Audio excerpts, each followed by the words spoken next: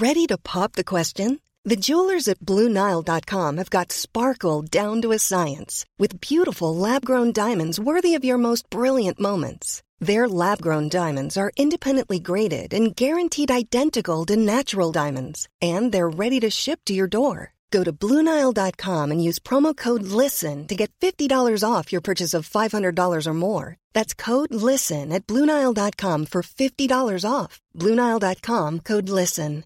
Hiring for your small business? If you're not looking for professionals on LinkedIn, you're looking in the wrong place. That's like looking for your car keys in a fish tank. LinkedIn helps you hire professionals you can't find anywhere else, even those who aren't actively searching for a new job but might be open to the perfect role. In a given month, over 70% of LinkedIn users don't even visit other leading job sites. So start looking in the right place. With LinkedIn, you can hire professionals like a professional. Post your free job on linkedin.com/people today.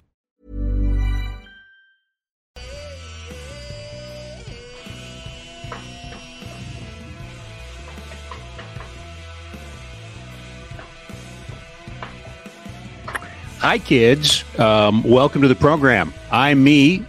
She is her, and you are you. So thanks for being here. Just a game. As we start our new summer adventure, 2 shows a week, Mondays and Fridays. We'll be back on Friday. Today, though, you'd never know. It does not feel like that. This is Cami Kepke, obviously, with us. Hello, from Global, The Surge, and so many other places. But you know this to be true. This is on the sporting calendar the single quietest day of the year. It is the MLB Home Run Derby, which 2 decades ago didn't exist. And then the Major League Baseball All-Star Game tomorrow. And then Wednesday, no games, and back at it on Thursday. This is technically supposed to be the dog days of summer, but far from it. As a matter of fact, you're here because we put together a kind of a intentionally rather interesting show, I would suggest, for a lot of us, but it's been one that we've been working on for a while too, but because for a number of reasons, schedule being the biggest, it finally comes together today with the 3 most important people in all of youth sports, 2.5 or 3 of the most important people in women's hockey. All converging in one area, one place, not at one time. We'll spread out the goodness, but it's finally come together. You are a titan of youth sports, Rob. Oh, no, not me, you. You're the award winner, not me, right? Yes, I still can't yeah. believe that happened. But it did. Carla MacLeod, the head coach of the University of Calgary Dinos women's hockey team, 6th coach in team history, will join us. Also, probably more importantly for this conversation, the head coach of Team Czechia, the last 2 years at the World Women's Hockey Championships, in which that country has won its first 2 medals.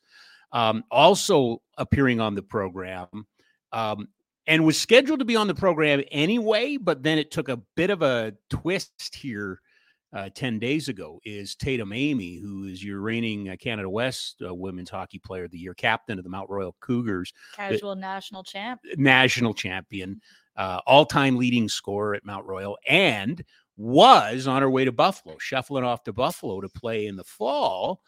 But that's not necessarily the case now with the PWPHA taking over and purchasing the PHF. Is that right? I get the no. So the PWHPA and PHF were separate. Yes. And then the outside entity with the owners who include is it Mark Walter, the co-owner of Stan Kasten and Billie Jean King. And Billie Jean King. So they have gotten both leagues. They have a collective bargaining agreement together. The PHF will cease operations and just completely shut down. The PWHPA wasn't a league to begin with. It was a showcase series. It was an entity. It will also disband, and they will form a new league. A new to be named league, but to part of that, teams like Buffalo cease to exist and their contracts have been voided. Oh boy, do we have some numbers to get into on that. Yeah. So it'll be interesting. And Tatum is actually far more interesting than your typical hockey player is anyway, because of her other interests and her other passions, so to speak. So I'm really excited about that conversation. That is coming up. But Carla's going to join us here in the next little while. Before we get there, not a lot to add from the local hockey hero standpoint. Their annual prospect camp came and went over the weekend. It finished up over the weekend at Winsport. Matt Coronado, by all intents and purposes, stood out. Hosnick, the first round pick, stood out. But it's kind of the rest of Craig Conroy's work, which remains, in the public eye. Is Lindholm staying? Is Backlund staying? Is Hanifin going? Those types of things.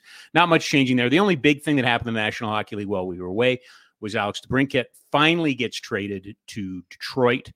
Finally, you say it like this was like a Chychrun-esque situation. No, it wasn't Chychrun-esque, except that it always felt like the right destination, and then it fell apart, and then it got put back again, and then it fell apart and put back again. And we had Eric Hatchak on Friday. We were talking about Steve Yzerman and the Red Wings, and there was a lot of people that were kind of, hasn't been a great summer for the Red Wings.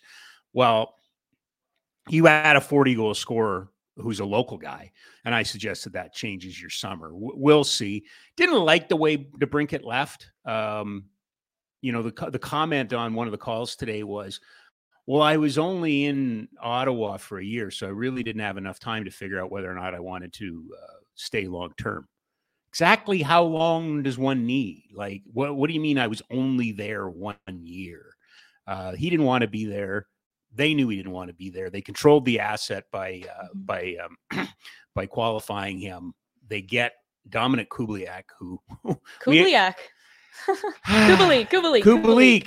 Kubalik, who we all had to scramble around. He was a Calder Trophy finalist. He did not win the Calder Trophy, but he was a Calder Trophy finalist a couple years ago in Chicago, was a former teammate of DeBrincat, and now he's in Ottawa along with a conditional first round. And I don't know if you read the details on the conditional first round pick.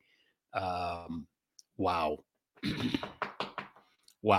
Lots to go on there. Lots to go there. Yeah. A lot of things got to come into play. Yeah, because it could be Boston's pick, which Detroit owns. But if Boston's pick gets into the top 10 or falls to the top 10, then Boston can defer it for a year. And so there's lots of fun and frivolity to be had right there. Monty Python-esque. Yeah. But going back to, honestly, just since you mentioned Flames camp, honestly, the only thing that is like distracted from the Lindholm noise was people craning to get a glimpse of Iggy helping some of the kids out on the ice, giving them some advice and just hanging around Winsport. People went nuts. He still draws. We were in an event a couple of weeks ago with some of the alumni, and a lady came up to me and said, these are great, but I want Jerome McGinley. Can you get me Jerome McGinley's autograph? And at that point, Jerome was not attached to the team. And I'm like, you rarely see it. But no, Jerome carries a lot of sway, still does, always will, right? Oh, totally. Okay. Before we move on, you wanted to make mention of the Cavalry. Oh, yeah. Well, I mean, we talk about this being one of the slower parts of the year, and we had a very disappointing Stamps game on Friday. The Cavs pulled off a massive win, their second straight road win against league-leading Pacific FC. Yeah. That was massive. We saw Eric Kobza, the former captain of the Calgary Dinos, get his first pro goal. Fraser Aird gets his first goal as a member of the Cavalry. Meyer Bevan, who we've had in here on the show twice now, he had the nastiest back pedal assist on Fraser's goal. It was a thing of beauty, and Pacific did cut the lead to 2-1, and I feel like the Cavs definitely survived that one at the end, but now they come home for a couple. They've got Atletico Ottawa coming up on Wednesday, and then Halifax a couple days later, so get on out there. I believe the tickets start at $26 with the Stampede Double Down deal. I punt to those who know the league a little better than I do, but I do know that there were a lot of people wondering if Tommy Wheeldon Jr.'s club was starting to get its feet underneath it, and if they weren't set for the bigs, because correct me if I'm wrong, but I don't believe that the opposition had lost at home in a year, right? It was a calendar year since their last setback at home, and then Calgary went in there and picked up the win. So not a bad road trip, I would suggest. Definitely. I think there's still work for them to do just in terms of hanging on to that lead and playing aggressively right to the end. Some of that is player decision. Some of that might be player management, who's coming on as a substitute, that kind of thing. But it's really promising because, they were at the lower end of the mucky middle for quite some time now, 13 matches into the season. And today they sit third on the table and just 4 points behind Pacific and 1 point behind good old Forge. Yeah. Yes. And Atletico's 6, so enemy. that could be a big one for them. Big game. Mm-hmm. All right. We are live in the Oodle Noodle studios. As a matter of fact, Tatum Amy is going to join us live in the Noodle Noodle studios in a little under an hour's time. We do remind you that, of course, we are broadcasting live from Treaty 7 territory, and this is an inclusive program. Everybody's welcome. Everybody is a friend here. And I think that actually really is a nice little bridge into our first guest of the program, somebody we've been trying to tackle and get on for a while because she's quite honestly is wonderful, but is a really cool story too. So our first guest, of course, brought to you by Ski Cellar Snowboard, skicellarsnowboard.com. A reminder, all 4 stores are closed today, but will reopen very, very soon. You don't want to hear that. It's the middle of Stampede, but the fall and winter and ski season and snowboarding season will be here soon enough. And of course, you can always join them online at skicellarsnowboard.com. 2-time Olympic gold medalist. She is the head coach of the University of Calgary Dinos, also the head coach of Team Czechia at World Women's Hockey. And our good friend, Carla MacLeod, joins us today. How are you? I'm doing great. Thanks for having me on, and nice to see you, Cami. And obviously, Rob, good to be here. So yeah, thanks for having me. I'm living the dream. I'm live on vacation here, so this is good. Well, I appreciate you doing this. You didn't have to, but trying to nail you down and get some of your time is very difficult. Tell us a little bit about the last year or so, between your university duties and your Czechia duties, and all of the things that have come with success. Yeah, it's. I was actually reflecting on the plane ride over here, just thinking what the last 12 months have been, and it's been busy for sure. I think everyone's kind of living the busy life, and I kind of joke with myself and say, well, if you signed up to coach Czech, you're on top of coaching the Dinos. There's probably no other solution to be had other than being busy. So, you know what, a bit of a whirlwind for sure. Obviously, I'm only 2 years in with the Dinos, so even that's still quite new on the grand scheme of things. So just again, kind of getting comfortable there and getting our group aimed in the right direction. It's been nothing short of incredible. Great group to work with, but still new there. So learning the ways. And then also, obviously, with taking over Czech, it's just now the travel component, having coached 2 world championships in whatever it was, 7 months or 8 months, which is abnormal. So there's been a lot of hockey in my life, but good news is I love it. So it's been a great year. I'm so curious because, you burst onto the scene with Czechia. You guys get your first medal at Worlds, and it's a bronze, which is just so fabulous for those women. But then you prove that it wasn't a fluke, and you do it again. What did that second bronze prove about the group? Yeah, but both were quite something. Both were a really sort of unique story. To have the front row seat to that first one was really like nothing else I've ever experienced in the game. When people realize their own potential and you've had a front row seat to it, it's a privilege. So, certainly that was a big sort of check mark for the group and the team. And it's been on a good trajectory for a handful of years here. And they had just qualified for the previous Olympics for the first time. So there was certainly some positive momentum. But to your point, all of a sudden now we moved up to the A pool, which in women's hockey at the World Championships, they tier the top 10 teams. So the top 5 are in A pool, next 5 are in the B pool. So we had come out of the B pool in the first Worlds, and the second one we were starting in the A pool for the very first time ever. So, we had to navigate the tournament slightly differently because when you come out of the B pool, you need to win everything. You got to win every game. It matters right away. In the A pool, you have to essentially build and get better because you're guaranteed a quarterfinal game. So we had to navigate the tournament strategically and understand sort of the shape of the tournament now. And then, of course, we had a different roster. We just didn't take the same 23 players. We actually had seven different players from the 2 different world championships. So we were learning those players, and those players were learning us. So, I think to your question, that second win for bronze was, certainly a confidence booster, a reassurance that, hey, we can stay in this top pool. We can probably be a top 4 contender in the world with some level of consistency. That's our goal, obviously. Are you playing an active role beyond just that team within the Czech hockey, programs? Are you giving advice? Are you monitoring the young players that are coming up in the system? Do you have any role in developing your next set of players? With the country being so small and so few women actually playing the game in Czech, it ends up being a very small community. And, I'll give a lot of credit to our team manager, Teresa. I think she sort of oversees the game countrywide. And, they just started a brand new Future Olympians program over there for young girls. And, so she's got a great vision of how to grow the game. And, my role within that is ensuring that our group is motivating and inspiring that next generation. And, I always think back to when I was a kid and the women that played on the national team well before I did. And it's a really important role.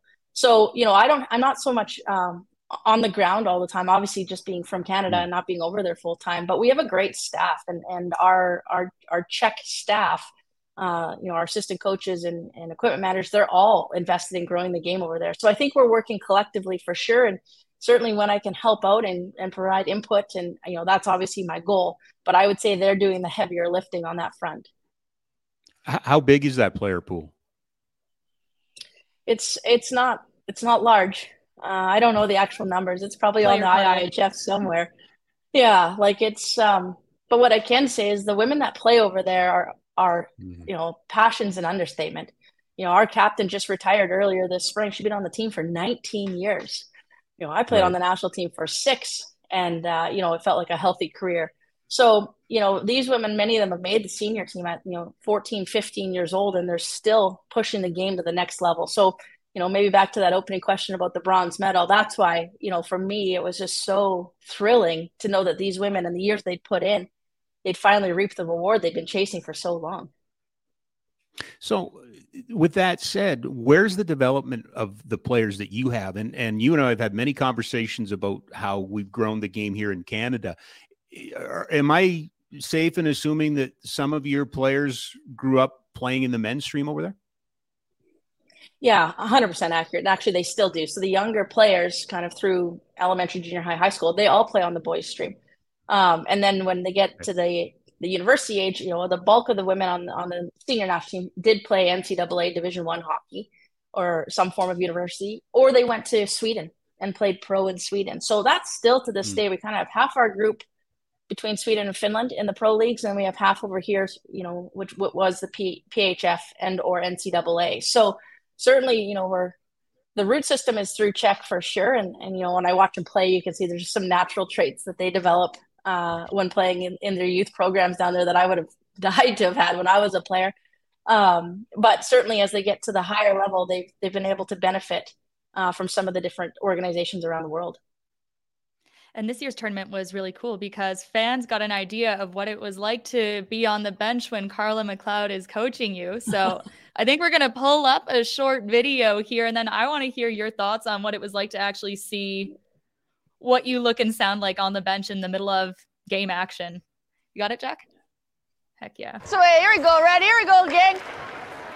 Speed and contact, hey, ladies? Speed and contact. Here we go. Nice, Nat. Right ideas. Good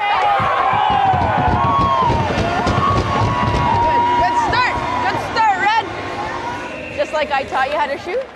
Yeah, Carla Shuto, hey? Yeah. Okay. Carla Shuto. Yeah, I didn't have a shot. That kid's shot's way better than mine. You know what? Just to be able to watch it, I smile watching it now too. And I think, that's been a big part of sort of my coaching philosophy. And I'd say particularly in the last sort of 4 or 5 years is really trying to make the bench somewhere we all want to be. And you can see the energy on that bench. Their energy feeds me. And, I'm just smart enough to sort of get out of the way of them and just sort of be there to, I help them, of course, but, bring the energy. I always think, my coach, Mark Johnson at the University of Wisconsin, always says your team's going to be a direct reflection of you. What do you want to see? And that's resonated with me. And, I chuckle when you listen to that full live mic. I say pizza, I think 83 times, and everyone's wondering what pizza is. It's just a small area on the offensive zone that we call pizza, kind of a quiet spot. But it's fun to listen to yourself because you see what you say and how you say it. So actually, for a lot of coaches, I'd recommend it. I know Wally Kozak always says that when he's mentoring coaches, if you want to know what kind of coach you are, record yourself. You'll hear how you say things and what you say. So, to me, it was a real pleasure, and I'm grateful that the IIHF, chose us to mic up and give us the opportunity to kind of live that moment. But we have a lot of fun on the bench. So all that was kind of just what you see is what you get with our group. It's funny you talk about making the bench a place you want to be. So Rob, this year during U Sports playoffs, the women had just been knocked out of the quarterfinals, unfortunately, but the ladies and Carla were still showing up and supporting the men throughout their run. Mm-hmm. And I was talking to Carla, and honestly, you could not go 5 minutes without one of her players coming over and wanting to chat with her, trying to convince her to come have a beer with them. I think it said a lot that, a lot of these kids, they're not hiding from their coach out at, kind of a social event. They really wanted you to be a part of that. That was so cool to see. Yeah, I'm just really lucky. Like at the end of the day, the privilege of this job is you get to work with people. And when you just sort of get to know people and, you just value the time you get to spend with them, usually the connection is pretty awesome. So, I think for anyone that I try to work with, and I actually feel like I'm the lucky one. So I think when you go in with that mentality, hopefully it helps the group come together and kind of just keep building that rapport. And of course, there's tough days and there's hard days and there's tough decisions as coaches that you have to make that obviously impact people the way that you naturally wouldn't want to, but they're just decisions that need to be made. So it's not like it's all rosy all the time, but I think the foundation of, seeing people first is all we need in life. And it doesn't matter whatever industry, but I know certainly in ours, it has profound impact. But you're a maverick. Because that's not how you're supposed to coach. That's not how we're taught to coach. So to me, I'm fascinated by the cameras that you have allowed to watch you do your work with your players for the rest of the world to see. But most importantly, where it started, you touched on it, like, make it a place you want to be, make it a fun place. The only place I've seen that is at Superheroes. The program that you come and coach. Like how conscious and how difficult the decision has it been to go down that path and really kind of push aside the years of, I don't even know what to call it, Carla, but it's so refreshing. How much of a, going out on a limb has that been for you? Well, it hasn't felt like that, but I know I made a sort of an overt change. Like I made a conscious decision to try to see how I could do this better. And again, I'll go back to Mark, my university coach. I actually called him before the Canada Games. I was head coaching Team Alberta in 2019. And the thing that I admired so much about Mark when I played for him was just his calmness. He was just always calm. He never got yelled at, never got worked up, just, find solutions at the end of the day. And so I called him and I just said, Mark, when you were my age, were you the same level of calmness? And he said, I think I was, Carla. I just think, it's just a game. And then again, your team will reflect who you are. And it was from that moment on, like when I walked into Red Deer for that event, I just decided I was going to try to be the best Mark Johnson I could be. And by kind of following in his footsteps and trying to stay that cool head, I found I was a better Carla MacLeod.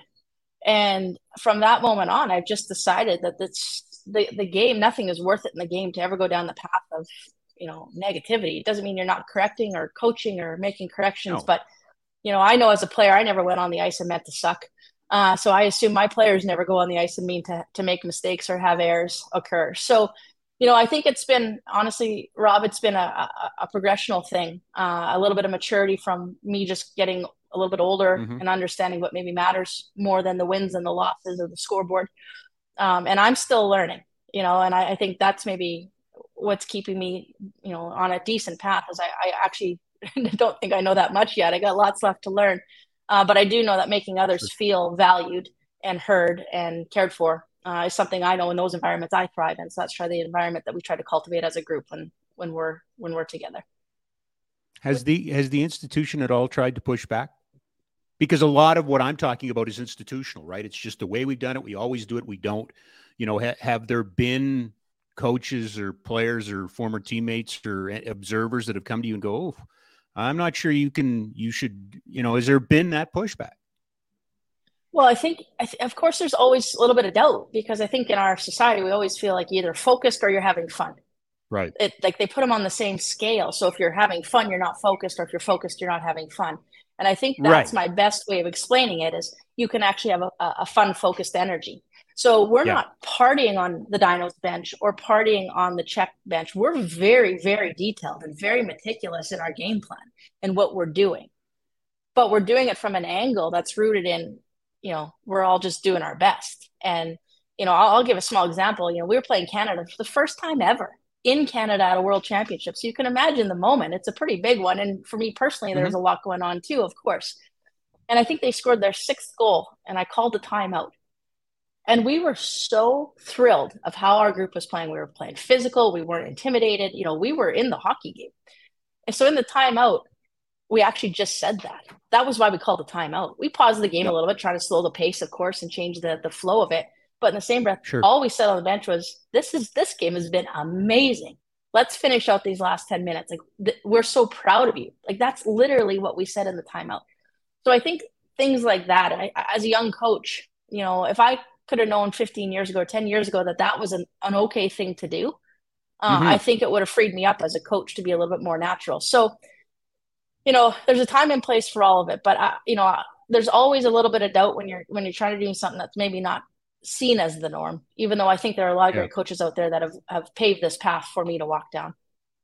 And I want to make sure I'm really clear on this. I don't think you're making light of anything, but we had we were talking some NHL here during the season, and I brought your name up, and one of we were kind of talking about coaching, and it was Billy Jaffe actually from Nesson who brought it up. He said it's because Carla's meeting the player where they're at, not talking down to them, meeting the player where they're at. That's the next generation of coaching. Do you agree with that? Yeah, I think the biggest thing is, not putting yourself in a different boat as a staff. You're all in the same boat. So if you think you're in a different boat than your team and your players, you're in some trouble. I'm only as good as my crew, and I'm just one of, at the Dinos, I'm one of 30 people in that boat. Same with Czech. So if you think you're above or different, I think that's where things can kind of go sideways. And I think the other hardest part as a coach, and this is where I had to learn, is the result of the team or the result of the game isn't a direct reflection of the work we're doing, whether it be as a player or as a coach. So, all of that's hard. There's moments where you're just wondering what you need to do and where you're at. But, my biggest approach with both the Dinos and Czech was simply, what are our strengths and how do we bolster them? And for me, it took some time to go in and assess that and realize that I didn't go in with a hard, itemized list of things we're going to have to do to make them better. I had to learn who they were first. And I think that's maybe a bit of a niche approach that others could benefit from, is there's always a kind of a tool set, a basic foundation you're going to bring that are kind of how the game's played. But you got to mirror that to your team, not jam your team into that, in my opinion. That's kind of how we try to go about it. So, there's days where I look like I know what I'm doing, and there's days that look like I don't know what I'm doing. And both are probably quite true. Cami brought the video, and we could have played lots of it. Like, we were looking at it beforehand. Thank you for doing it. But is that allowing the cameras what I would almost call intimate access, to team, post-game team, the bench and things like that? Why do that? Why allow that? It grows the game. I think learning how to coach is one of the hardest things in life. And sometimes the best way to learn is to see. So I thought it would give an opportunity for that. I thought it would give me a good opportunity to see what I do for myself and what I need to get better at. And so there's a bit of a selfish motive to that way that I knew, I would learn. And I also just thought they were sharing our story as a team so nicely. Not many people will get a keepsake like that. In all honesty, that's how I view it. It's a keepsake. And I just thought it gave access into the game that, I'm a big fan of all those Netflix series too, where you kind of get to see the people behind the machine of the sport. And I thought, I'm proud of what we do as a group. I'm proud of how hard our staffs work and how hard our players work. So if somebody wants to share that and be a part of it, that's no issue for us. There's no secrets in the game.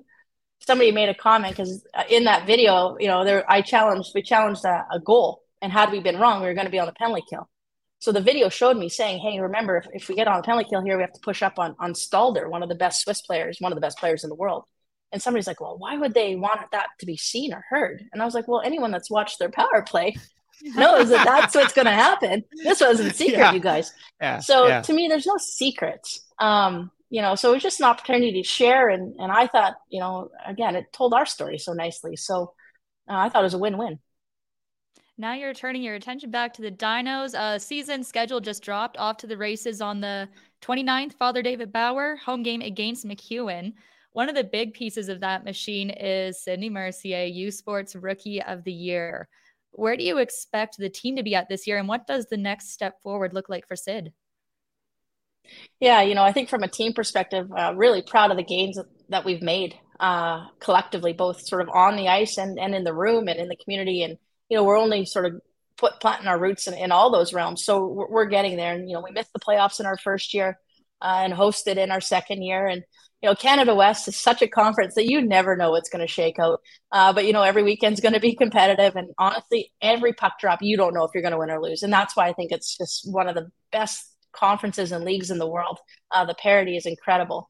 So, for this upcoming year, it's just taking it game by game. I know it's so cliche, but that's just the reality of the industry. So we'll do that again and, try to scratch and claw our way into the playoffs and keep building. So we'll look to do that. And of course, to your point, for Sid to have the year she had last year, again, it makes me smile. She ended up having a medical red shirt the first year. She was injured early on and missed the whole season. So for her to be able to come back and play the year and then it was just, she was like, just the momentum she was building all year. You could just see it. The confidence was coming along. And that's the biggest challenge. When kids come at a U18 level and step into the U sport, like that's a 5-6 year age gap. That's the biggest step they'll ever make in their careers. So, but you could see it coming along, and that second half, and she just rose and the team rose collectively, in all honesty. So, she's going to be a key player, of course, moving forward. But having said that, I think the depth of our roster and where we're at is always going to be kind of how we look at it. We just have to be, we always think we have to be the best team. And that's what we work hard towards every year. Yeah, she was crazy in the second half, but I think it was either her second or her third collegiate game, like boom, 2 assists. Yeah. Yeah, she sees the ice really well. She's a good little playmaker, and she has a calmness with the puck that allows her to make the play she wants to play at the time she wants to make it. So, of course, now she's not going to be flying under anyone's radar. So that changes the dynamic in her second year. So, just learning how to navigate that now, and she will. She's a hockey player. She's a great human. So she'll navigate it. I'm really curious. A lot of players who challenge for those national team spots tend to go down to the NCAA. What has to happen to encourage more of those players to stay here, or even American players to try to come to U Sports and the Canada West? Yeah, I think that's kind of been the age-old question, of course, is just, how do we retain players in Canada? And, I don't have any of the answers either. I think just finding the right fit for every player is really the priority, so that they love the game, and that when they get into beer league, like we all do, they're still excited to play. And, so I don't know if I see it as sort of a conflict. I just see it as just there's opportunities to play, and there's different levels around the world. And maybe that's my international experience sort of kicking in there. Like I realize that just finding the right fit to play is more important than saying, well, why aren't our Canadians staying in Canada? I know what U Sport offers, and it's unbelievable. And I can compare it directly to the NCAA because I played it. And I think every program is running an incredible experience for their student athletes now. So, I guess, Cami, if there was a solution to be had, or if there was ever a table to discuss it, I'd be happy to sit at the table. But I don't see it as a big concern, because I think, the more women's hockey that's being offered, regardless of level or where, the better the game's going to be. That's awesome. I appreciate your perspective on that. You mentioned your own playing career there. I want to ask, we have Carla MacLeod here. We need some stories. Your final Olympics were in 2010. Canada allows 1 goal against the entire tournament. Shut out the States 2 Brit for gold, with this rookie making her Olympic debut, one Marie-Philippe Poulin. Did you know that you were seeing a very special player at that point? Yes. We knew it. There's just been no doubt from, as soon as you heard her name, you knew there was something special. And I guess the best part, and it's been well documented with Pooh, is just who she is as a human. She just draws you in. She's unbelievable. So, I always thank her. She's won many of us Olympic gold medals. So that's a win. But to see her play there and just as a young player, she's just always been passionate about the game, and it shows. Like, you can see it to this day. And for her to be captain of the national team now, it's just very fitting. But yeah, certainly to kind of have that, the entry point of her career at the national team be my end point. I've been nothing but proud as I watched her grow and mature and elevate that program to the next level. And it's not just her, and she knows that. She says that all the time. She's the most humble person I know. But she's certainly been the beacon for all of us to sort of say, hey, this is how we're going to go about this industry, and this is what professional looks like. So I'm thrilled for her and all the gals, that this professional league is probably coming about now, and they'll have the right place to play. But yeah, Poulen's been somebody special in the game, and you don't do what she does and not be great. That was also the Olympics where the team was criticized for celebrating on the ice afterwards with some beverages and some cigars. What did you guys make of the criticism at the time? I think about that still, and it actually boils my blood. Like, if I'm being honest, what a disaster. Like, what kind of world were we living in? Like, for us to put in the year that we put in and to be ridiculed, and we were raked over the coals publicly, behind the scenes, apologies being issued by Hockey Canada on our behalf. Like, what is wrong? And I still think there's a massive gap there. Like, it's getting better, but not at a rate that's at all okay. So to be honest, it's the one memory, and it's sort of tainted that memory. There's that one piece to it, or it's just like, what's wrong with us? That, grown women couldn't have a beer or cigar in the venue that they just won the biggest sporting event on home soil. And again, it's not throwing stones, but we saw what happened to John Montgomery with his beer chugging in Whistler. He's on Oprah, and we were told we weren't role models. So the double standard there was really, really unfortunate. And I think it's part of sport that we're flushing out, and we just need to flush it a bit quicker. Definitely. I will say, at the time I was watching that game, and I was just like, they're badasses. All of them. It was I thought it was a really cool thing to see, like, as a tomboy who was always told, like, you got to be a little more feminine, you got to wear a dress more. It was like, they're doing it right. And I thought at first, honestly, watching it, that like that stuff had been supplied to you guys, they're like, here, go celebrate. Yeah. So I don't know, that was the way it came off for me. Well, it's what it should be, right? So at the end of the day, like, there's no apology for what it was. It's what it should be, and it needs to be more and more. And that's something, we're even with Czech, I make sure there's opportunities that we can get them some beer. Like, they're women and pros, and it's part of the game. It's part of socializing, part of building a team. So yeah, certainly, it's unfortunate that the narrative was what it was, because the experience actually wasn't anything close to the narrative. But having said that, we would do it again. We've done it again, and it'll continue. So we do it. We win bronze too, apparently, because I watched it in the Czech dressing room. So there was beer flowing there too. So it's great. It's just growing the game, and it's just more of a societal challenge than anything else. Yeah. There might be a little bit of recency bias, just because, like, Team Canada is still doing massive things. People are watching Marie-Philippe Poulin and now Sarah Fillier driving that bus. But those national teams you played on were just like stacked, like Haley Wickenheiser, like Ouellette, Augusta. Like, how would you say, like, maybe the 06 team, how would they fare in today's game taking on Canada or the States? Well, I can assure you that every national team is stacked. So you don't make a national team without it being an unbelievable team and comprised of a lot of incredible players. The good news is the game's still growing, as is the men's game, as is every sport. Like, I was watching Wimbledon. I watched the LPGA on the weekend. Like, you you look at Annika playing there, and like, I love Annika Sorenstam, and you saw the course, it was hard, and she's older. The game evolves. So I don't think you can ever compare sort of eras to one another because of the growth of the game. But I can assure you that every era is the top version of the game. And that's why the national team level and the world championship level is so special.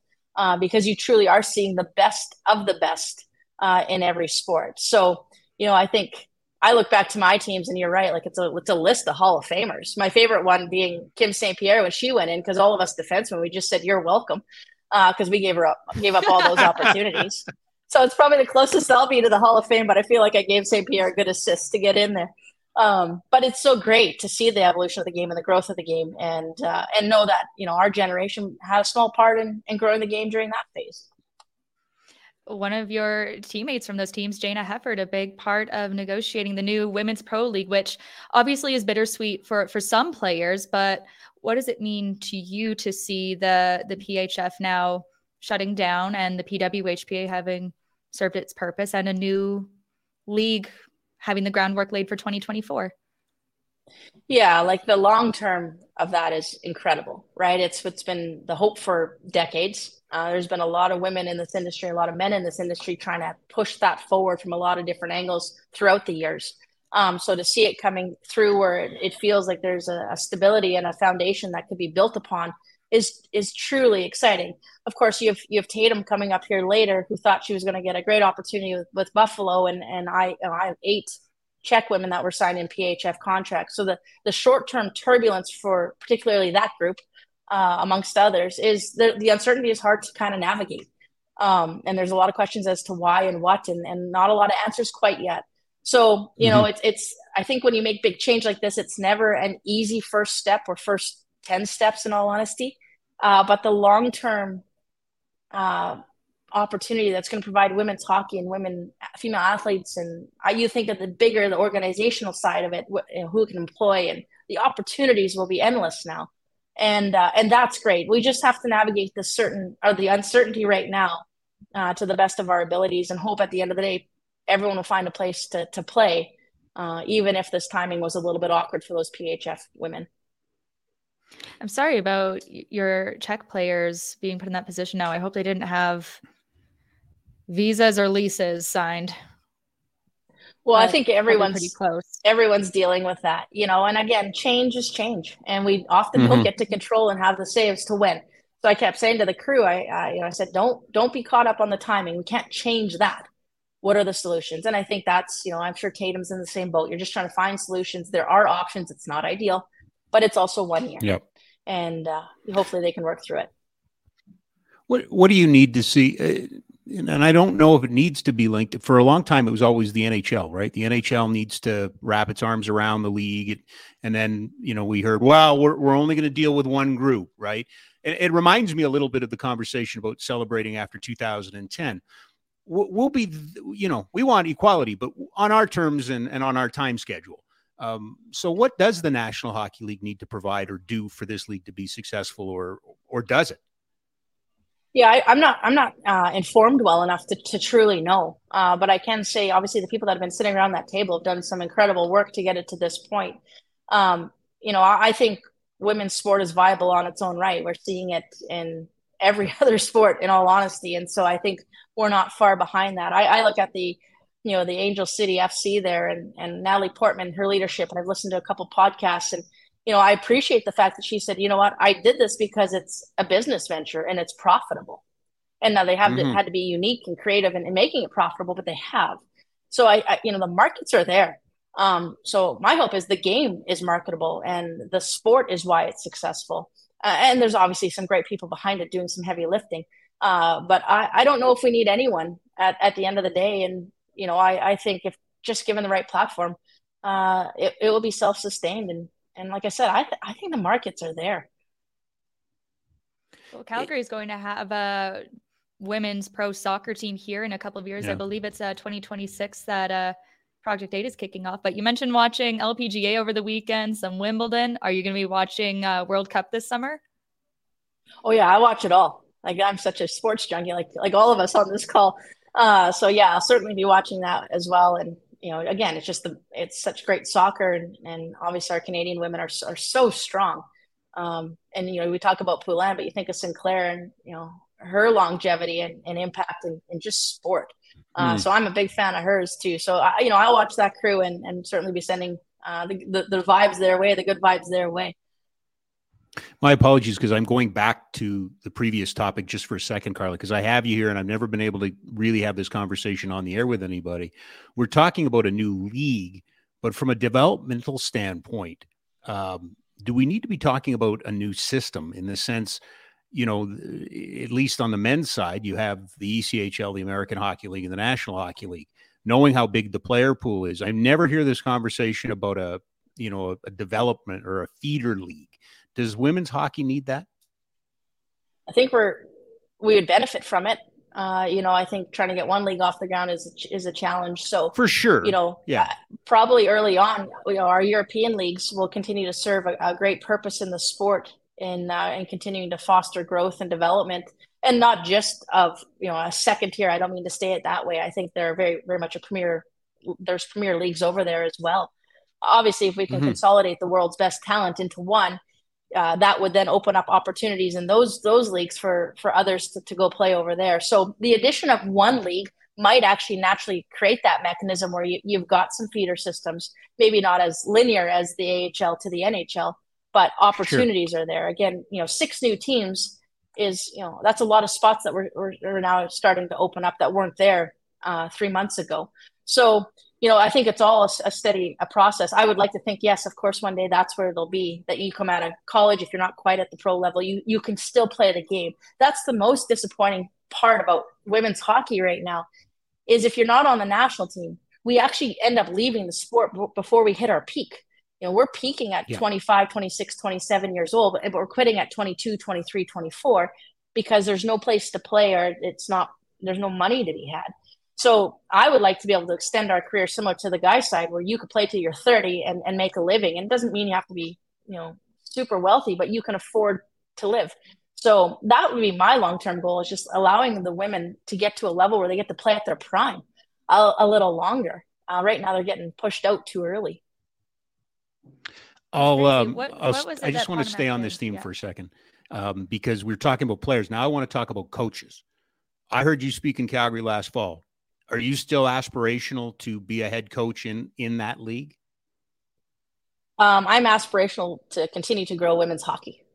And, for me right now, like where I'm at with the Dinos and Czech and the opportunities I have, I couldn't be more grateful. And so the fact that I'm in the women's game and I get opportunities like today where I get to chat with you guys for 40 minutes about something I love, I feel like I'm in a great spot. Never say never. I think the opportunities and things, I didn't know I was going to be coaching the Dinos, and I didn't know I was going to be coaching Czech, never mind at the same time. So you never know kind of where life will take you. Sure. But I just want to continue to help this game and be a part of the game, because it's been so good to me. So, I just think if I can be in the game in some capacity, I loved my TSN work too. I love the broadcasting side. So to me, I'm just trying to stay in the game, stay relevant within the game, and keep learning. Where that will take me, I'm not sure. So as someone who's, again, just completely over the moon and enthusiastic about what you brought to coaching and how we've been able to watch it, the clips, the championships, the coaching seminars that you've done. I've also been somebody who thinks you should have been in the conversation for coaching positions at the American Hockey League, the Western Hockey League, and the NHL. Have you had opportunities to coach on the men's side? Thank you for saying that. No, never have I been reached out to. Really? So, that's disappointing. That is disappointing to me. Really, it is disappointing to me that the game is not, at a point. It seems like we're still, and I hate to use this word because I know there's lots of really good women that are doing jobs, Rebecca Johnson with the Flames and everything like that. But the fact that bothers me, because your work has been out there for the world to see. And we seem, again, back to the institutional of the sport, seem to be a little bit too worried about the gender specific stuff. And well, has she ever coached me? Again, talking to a player rather than down to a player, it's absolutely brain dead to me that this hasn't happened. I'm sorry, but that's how I feel. Well, I appreciate that. I'm going to sign you up as my agent once this thing's no done. problem. Yeah, you're in, Rob. I think there's a few things within that, and I agree. It's a little bit unfortunate in a lot of ways that we just don't have a bigger scope of understanding of what diversity brings to everything in life. Yeah. You know, I kind of face two sort of comes to coaching men is one, you know, well, you have no experience. Well, it's because nobody's been given any opportunity. So it's not, and it's not lack of experience. It's just not in the men's game. And then the other thing that's funny, I had a conversation not long ago was, well, you know, could you coach men? And I thought, do we ever ask, can a man coach a woman? We never question that. And all of a sudden now the question can come the other way. So to me, until somebody in the right role can understand that humans, it's a human coaching a human. You know, like we're just not there, not in our sport. Because there have been ample opportunities for women to be included in conversations and dialogues. And, you know, why not have a conversation just to see what the perspective is? But it's not, the game's not at that point, not that I've seen. And to your point, there have been other avenues where women have entered into the NHL and it's been great. But yeah, it feels like there's just quite a few hurdles still on the coaching side. I mean, when we were out at the U Sports Gala a couple of weeks ago, I was talking to Brenda Willis about her experiences as a university volleyball coach on the men's side. And she said, like, back then, like, she had 2 players just not come back after the first practice, but she's still standing. Yeah, that's good. And Rob, you've heard me say this before, and I've said it at the World Championship too. Like, the other thing I think is really important is, you know, for whatever reason, for probably all the same reasons, you know, often women aren't validated as whatever their role is until it's tethered to the men's game. And, you know, I'm trying to carve out respect and sort of an expertise while doing it in the women's game. I don't believe we have to be in the men's game to be seen and heard as experts in the field. And that's a big piece for me. And I think often it's, you know, things aren't great until, oh, they're in the NHL, or, oh, it's a woman on a man's bench. You know, I can't wait for the day where it's just not even a conversation. Just go find the right fit and go coach where it's best suits you. And that'll be a great day. But understand, mine's never coming from you need it to be, you know, to qualified. It's a barometer of the institution of the sport. And we haven't even touched on what's happened at Hockey Canada over the last 18 months. We could talk about what's happening on the, you know, Soccer Canada. We're watching our institutions crumble in front of us, and they seem to be antiquated, and there seems to be box checking, and there seems to be tokenism where it fits. But true change, you're a barometer of true change. That's what I think. Oh, thank you. I appreciate that. And I know your take, so I knew you weren't alluding to that. But yeah, and you know what? At the end of the day, when things crumble, hopefully they're built better the next time. And that's what we can hope for. And to your point, you just got to get the right people with the right mindset to build again. And quite often the remodel can be nicer than the original. Now, the most important and hard-hitting question we will ask you of this entire interview. What do one-on-one lessons cost? Because Cami has made the determination that she's going to play this fall. So we are looking for some of the best coaching we could possibly get. Yeah. No, I'll follow up on an email there, Cami, and just give you the rates, a little breakdown. No, you sign me up. I'll be your line mate. Where are you playing? We can go up there and go enjoy beer Silver league together. Springs rink. Silver Springs ODR. It's actually the Haley Wickenheiser rink. There we go. I'll get us some 22 jerseys and we'll go at it. Good on you. Perfect. I'm going to sharpen up the tax. Fantastic. I had one hard-hitting question as well, actually. Wildly off topic. Carla, who is the most famous person in your phone? Ooh. That's a good question. Deep down, I don't know off the top of my head. Obviously, my teammates, I would consider some of them highly, highly famous, so I would have their numbers. I know who I think I know who the most famous person is that Carla has ever shared the ice with. I think I know it. You do know that, Rob. You're going to say yourself, Rob? Nope, not me. I was there, though. I was there. Through Heroes Hockey. When Garth Brooks' World Tour came through Calgary. I don't know how many years ago, maybe about 5 years ago, maybe. It felt like yesterday, but it's been a while. Arm. Yeah, it has been. Anyway, so we ran the ice session, and before we knew it, we looked over, and there was Garth Brooks standing on the ice. So all of us got to spend some time with Garth, and obviously he spent some time with the kids. And as a country fan and a big Garth Brooks fan, it was definitely a moment I'll never forget. That picture's up on the wall in my house. There's no doubt about it. So it was a pretty good day, Rob, and got to go to the it was concert later that surreal. night. It was That's unbelievable. Yeah. It was surreal. And, Garth doesn't get enough credit for this, but he does this when he does these, it was a week-long residency, whatever you can call it, Calgary, but he brings up a coach and they did it all nobody knew about it, right? They just quietly, and they brought in kids, but they weren't quite ready for hockey. I think they could have run a really good football camp, probably a really good baseball camp, but there's this guy, baseball cap and running shoes and jeans, just standing.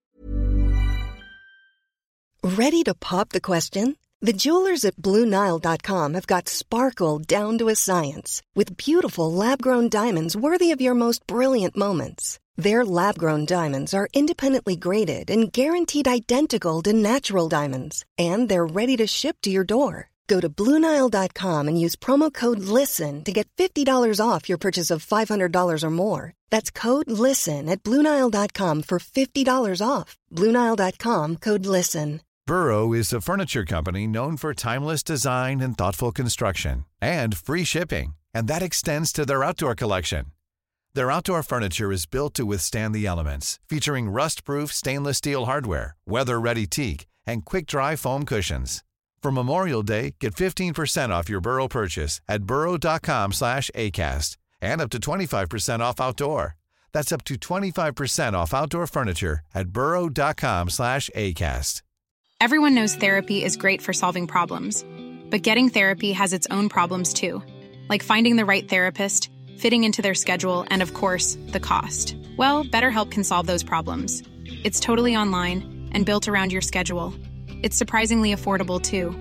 Connect with a credentialed therapist by phone, video, or online chat, all from the comfort of your home. Visit BetterHelp.com to learn more and save 10% on your first month. That's BetterHelp, H-E-L-P. And out at center ice, and lo and behold, it's arguably the most famous country music star of all time. Yeah, best-selling solo artist in history of music. So, and he was standing on the ice with us, and it was great. Cami, you would have chuckled because we had all these beginner hockey players out there through Heroes, and I was standing by Garth for the bulk of it, and I was kind of running his backside, right? Like I didn't want anyone coming in and taking out Garth Brooks, so I was constantly watching behind him to stop any kid that might have fallen. I was like, he's not going to fall on my watch. Garth Brooks is not going down today. So anyway, it's pretty special moment for and sure. A nice guy. Yeah, those kids would not discriminate. Super. Like, if your head's not up, oh yeah. go. Yeah. But I mean, honestly, just really a nice, down to earth guy. Yeah. How were the kids with that? Because I know, we've seen NHL alumni come out, and honestly, the kids they're more excited to see Tatum, Amy, and the university coaches. Well, a lot of the time, Philippe was there. Sorry, not Philippe. Who was there from the women's side? Because it was we had Poulin and Clark. Emily Clark was there. Yeah, and Philippe Poulin was there. Yeah, Emily Clark was there. Yeah, but Versteeg and Brouwer, was that right? Does that sound right? That's correct. Flames? Yeah. But I don't think the kids knew who Garth was. No, just the volunteers did. Yeah, it was. And I was in heaven. I was. Yeah, it was really cool. Listen, this has been fantastic. You're taking time out of a well-earned vacation to do this, so we really appreciate it. But it's since Cami and I have been working on this, you have been the guest that we wanted to get, and it was non-negotiable. This was never, Cami can't come on, so it'll just be Rob. This was always going to be a two-person interview, and I really appreciate it. But I cannot thank you enough. Because again, here we are talking about Garth Brooks showing up. You show up Sunday mornings for Superheroes Kids, and it's funny, we show that video of you on the bench with, the Jack, and it's the same. You're the same person with our Heroes Kids. It's fantastic, and I appreciate that. But I've always been a big fan, that, and thank you for making some time for us. Well, it's been my pleasure as always. And again, I don't think you guys kind of get the reverb of that enough. How you share the story of sport in our community and your investment in it, and not only that, the charity side of our community, and you're bolstering it and finding great platforms to do it. So, often it's just a one-way dialogue, but I hope for you guys, you both know the impact you've had, not only on me and what I do and sharing the stories of what we do, but more importantly, just growing the community and maybe even more important than that, connecting the community. So thank you for the work that you both do. Oh, thank you so much. Aloha. Aloha. All right. The ring. See you later. Also, people, September 29th, home opener. Go cheer on the Dinos. Father David Bauer. The parking's not as bad as it looks. And the rink fries there are great. Those are some of the best rink fries in Calgary. This is why I love you. We should do a grand ranking. This is why you are the best. We should do a grand ranking. This is why I love you. You are the best. I am all angry, upset, and you are the calming influence. Like I am. How in the name of God's green earth does nobody give her a call and go, would you be interested? Can we talk? We don't know if this would work. Which is crazy. Why don't you come down and, at least have a conversation with us? And it's, because we have like our Danielle Fujitas with the Flames, and she's unreal, by the way. She was a huge part of getting Michael Stone back when he was dealing with the spot. And she was working with Juuso Välimäki. She said he was one of the most malleable, maybe isn't the right word, but he was a great player to work with, and he was super flexible. He wasn't skating with his friends. He would get on like FaceTime with her when he was back at home overseas and, still going through her drills and stuff. But you do see like the Moose Jaw Warriors had Olivia Howe, and a lot of national team coaches have told me they like to have female coaches with some of the younger boys because there's just a different attention to detail in the game, especially when you take checking out of it, where they just feel like this is the most efficient way for them to learn. But it's and it's certainly not a knock against, anybody coaching at the international level, but nobody ever says, should a guy coach women? No, probably not. But the other way, it's ridiculous. Absolutely. It's right there for the world to see. The video you showed, which was 5 minutes in length, we only showed 20 seconds of it. There's all kind, we're dealing in this whole time of, the athlete has changed. The requirements have changed. You can't coach the way you used to coach. And here's someone who's doing it right out in the open for everybody to see. Right out in the open. And yet, nobody. I think we got a superstar at the door. Oh, no, she can come in. Get in here, girl. I was looking at my phone thinking, she's not here yet. I hope she didn't get lost, because that used to be a common thing, too. By the way, Carla, brought to you by the Ski Cellar Snowboard, skicellarsnowboard.com. 76 years in Calgary. We are live in the Oodle Noodle studio. We bring the heat. I mean, how good would a pad thai be from the Oodle Noodle locations down on 17th or in Airdrie after a tough night at the Stampede? Again, that's the second reason I love you. I don't even need to finish. You got it. And lemongrass chicken is the best. It is it? They do it. Yeah. Next time you go, lemongrass. I don't know. Is it hot? No. Okay. I kind of like it. Not burning, but I don't mind it. Well, they do bring the heat, Rob. They do bring the heat. We go right back, and very pleased as this show has got quite a feeling to it today, and it's not going to change. We go to our next guest, brought to you by Ski Cellar Snowboard, skicellarsnowboard.com. 76 years in Calgary. Now, 4 locations in the winter, none open right now, but they will reopen very soon, probably within the matter of months to 6 weeks, because the next ski season will be on us soon. So if you need to dream or perhaps, take a look around, go to the website, skicellarsnowboard.com. You can always be thinking about the fall. Very pleased to have, we go from the best coach in one of the best coaches in U Sports to the best player in U Sports in women's hockey. Tatum Amy, kind enough to join us here today. Mount Royal's all-time leading scorer.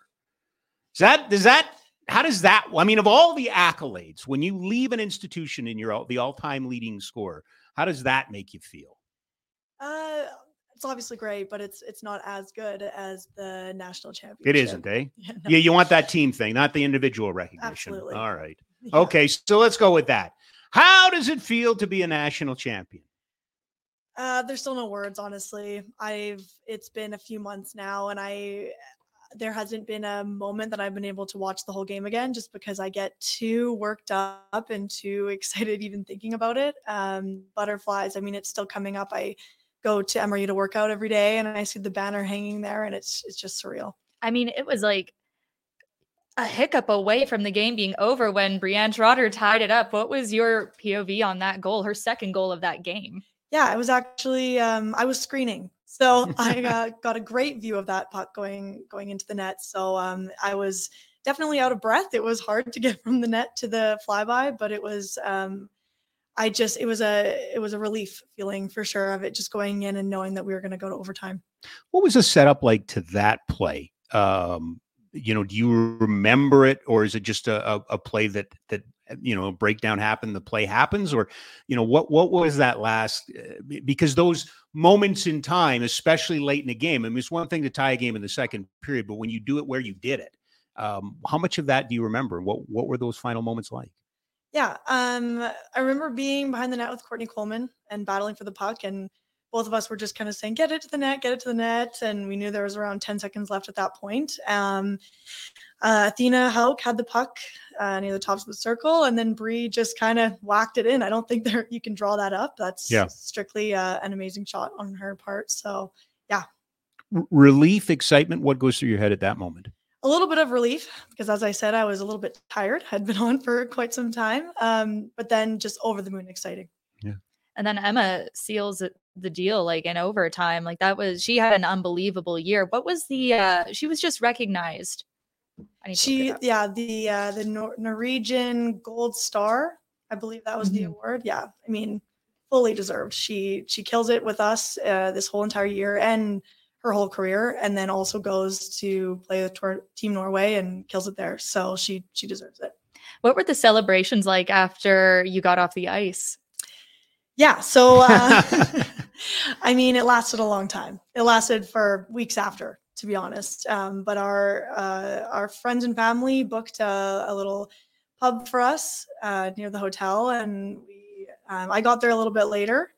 I had some stuff to take care of right after the game, but entering that pub with the whole team, all the girls kind of were there for me to get there, and it's something I play in my mind all the time. Videos, photos, I'm constantly still looking through them all. It was the game was great. You work so hard to get there and to finally accomplish what you work for all year, but the memories afterwards in those moments, that's what I continuously cherish. Is it true that you guys almost broke the trophy? Maybe. Off record, no, but we didn't break it, but it's been through everything. It goes everywhere with us, where like that week after it was carried around quite often. We were just talking to Carla MacLeod about in 2010 when the team was criticized so much for celebrating after their Olympic gold medal with a couple beers and cigars. Yes. I mean, you were super young then, but what do you remember about that? Honestly, I would guess I would have been around 10 years old. It's funny you say that, because all I remember is just them winning and watching and watching how much it means to some of those women just to work so hard and finally accomplish that. That's all I remember, right? I don't remember saying, oh, what are they doing with some beers? What does that mean? 10-year-old Tatum wasn't saying, I've been corrupted and this is a disgrace. Absolutely not. Seeing the gold medal around their neck, that's all that I remember and what I wanted to chase, right? Now that you have a little bit of time to look back and I guess put some closure on this, what a career. I mean, at Mount Royal, I mean, just things that you would have never guessed or never prepared for.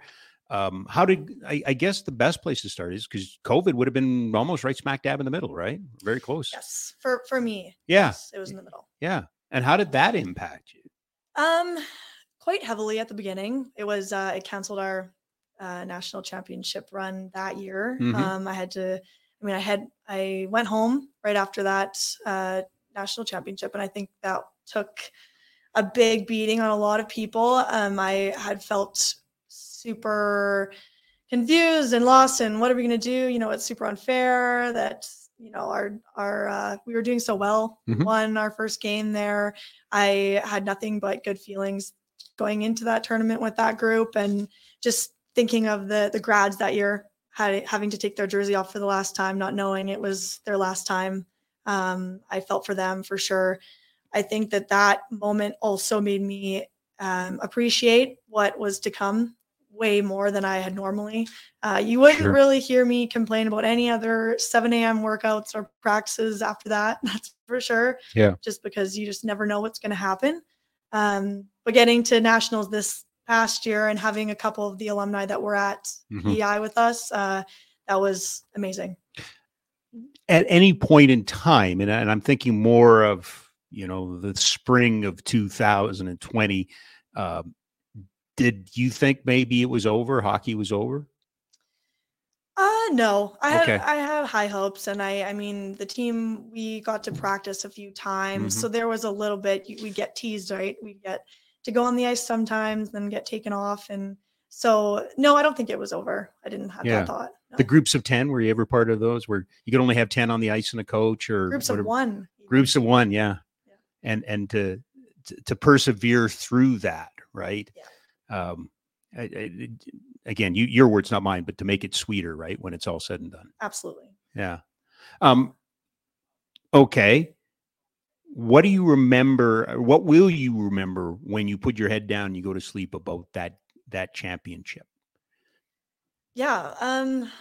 A lot of things, I guess. I think that just simply the team itself, the environment that I feel lucky to have been a part of this whole season, and just how everyone just grabbed the bull by the horns and said, yeah, no, we're going to do this. We were full of pride and belief that we were meant to be there, although a lot of others maybe didn't think so. And the underdog word came up a lot, but for me personally, I never saw that group as that at all. So I think just the relationships just with that, that national championship team is going to be with me forever. He ticked off a lot of big boxes that year because he also won the Crow Child Classic with Caitlin and her shutout. Absolutely. Yeah.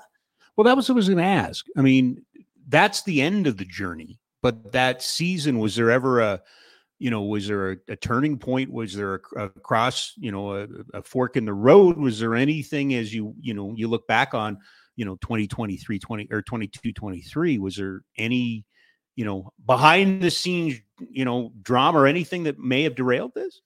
Well, for me personally, I dislocated my shoulder in January, which took me out of the FISU games, which was super disappointing. But as far as the team goes, we got swept by U of A, we got swept by U of M. So it was kind of a 2-week streak, not in our favor. But honestly, you look at the entire season and all of that happened for a reason. That means we finished third. That means, it just kind of goes, it's a domino effect. So I think that, no, I can't really think of a huge bump in the road for us. And I think I see it as everything had to happen the way it did, even losing against UBC, that set us up for who we played at nationals. So I think it all happened to lead us to where we got to.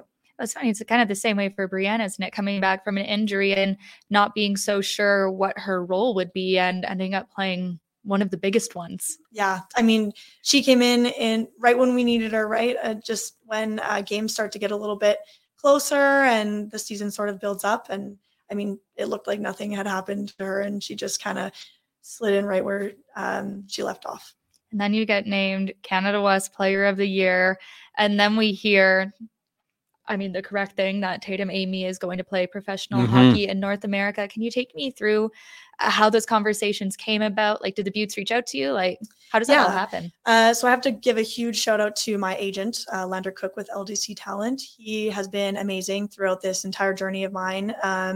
So I signed with him, and from there, he kind of took care of everything. He got me a great deal with the Buttes, and so he made it easy. And then we know what happened last week with the announcement of a new league being formed. The PWHPA will disband.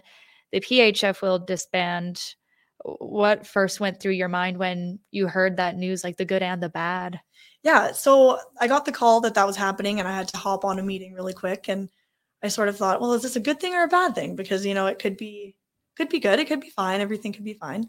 Hop on the call and I hear that sort of everything's changing and I am no longer a Butte. My contract's voided. Obviously, I was devastated because the last couple months I've got to short-lived be a professional hockey player officially. I think that there's a lot of unknown, and I think that that's the scariest part. Me being someone who is a first time into this league, first contract, I don't really know what it's all about yet. So I was still sort of learning. And I heavily feel for some of the players that have been there since the beginning. And this is all changing again for them after all they've built. So it's devastating, but I know deep down, in the long run, it's going to be really great for the women's game. It's tough. Yeah. Because I know there are some women, I think it was Sarah Lafleur, who bought a house in the market anticipating playing there with a big contract. People who bought cars, signed leases. Yeah. Did you have any of that done at that point? No, I hadn't done that. Yeah. So I was definitely one of the lucky ones, right? So you got to feel for those players. So what happens going forward? Have they communicated whether there will be a tryout process for people who had contracts, anything like that? Nothing concrete yet. No. I think there's still moving parts and it's still all up in the air. So just have to wait and see, go with the flow. Well, yeah, it's easy to say that, but you and I had coffee a couple of weeks ago. We were talking about when you were going to Buffalo and the preparation. Now, even we assume there might be something in the new year. But what are you doing in terms of training? What are you doing in terms of preparation? How do you keep motivated? I think for me personally, as long as I get to play hockey, I'm going to be a happy gal. So I think that's my motivation is just. I've worked so hard to get to this next step. I just have to keep going. At the end of the day, I will find a place to play, and because I know I'm going to work that hard. And I think that's what's been keeping me, get to the gym, get to the ice when you can. I think that's probably the strongest, best mindset I can probably go with right now. Confident that you'll be playing in the new league or confident that you'll have a place to play? Just have a place to play. Okay. That's my little motivation right now is just anywhere I can play at this point, I'll be extremely happy about. Would that include Europe? Yeah, definitely. Okay. Yeah. So there are options presenting themselves, or you're confident that there's options going to present themselves? I think in the beginning, when I was really breaking things down, I'm one player. There's also hundreds now of other players looking to decide what they want to do, if there's going to be spots for them, even in Europe at this point. I mean, it's the 10th of July. Roster spots fill up quickly. It's a great league out there. There's lots of great leagues out there. So I think that all you can do is just hope and reach out to as many players and coaches and GMs and just see what's going on and just hope that you can play somewhere. When's the last time you weren't on a team? COVID. I mean, but you were still part of Mount Royal. Now, you're kind of a woman without a country in a way, right? That's fair. Yeah, I guess never. I've never, had nowhere to play going into a hockey season. Yeah. So that is crazy to think about. Are you able to share, or are you in conversation with other players in similar situation? Yeah, I've chatted with a few players, and I think we're all just sort of. I mean, it's been good to talk to other players because that's ultimately they are going through the same things you are. So it's easy to talk to, other coaches and your parents and friends, but the other players going through the same thing. It's been great to lean on them. I think that no one really knows the right answer or what to do, right? Because a lot of players are like me; they just want to play. Right. So you said earlier that it's good for the game. Is it good for the game because that's what a hockey player is supposed to say, or do you really believe that it's good for the game long term? No, I think it is good for the game long term. I mean, there's two leagues, and I mean, I don't even think that everyone or people not involved with hockey even understood what that meant. They saw two leagues and they didn't know what that meant. But now combining the two, it's very easier. It's much easier to get fans involved and young girls, play, setting that goal for one league. Instead of saying, oh, I can go here, I can go there, there's just that one option. I think that over time and as it builds, it will be great. Had you heard people who just haven't seen how it all breaks down? Right now, the report is that there will be 6 teams divided by Canada and the States. the PHF had 7 teams and the PWHPA had, was it 3 or 4? It was 3. 4. Yeah. Added 1 this year. So that's a lot of players who were on those rosters who will be looking for work now. Well, and there's the little things, the little details. You were talking about Europe. Starting a league in the new year isn't really, conducive to, what if you do take a job over there, right? Yeah, 100%. I mean, it's from now till then, it is a long time. Yeah. Right. But they still haven't announced everything. There could be a lot more coming in between now and then that we don't know about. Oh, absolutely. And I guess what I was just going to ask is if you had any inkling that this was coming. I mean, for me, and I'm not in the sport, but it just came right out of the blue, right? Yeah, me too. Okay. Yeah, it was very out of the blue. Wow. I mean, we've talked, you and I have talked about how necessary this was, but it doesn't feel right in a way. Like right's the wrong word, but it feels so damn awkward, the whole thing, right? Like it should be a celebration. It should be like moving forward. And now we're left guessing and it just, to me, it's awkward.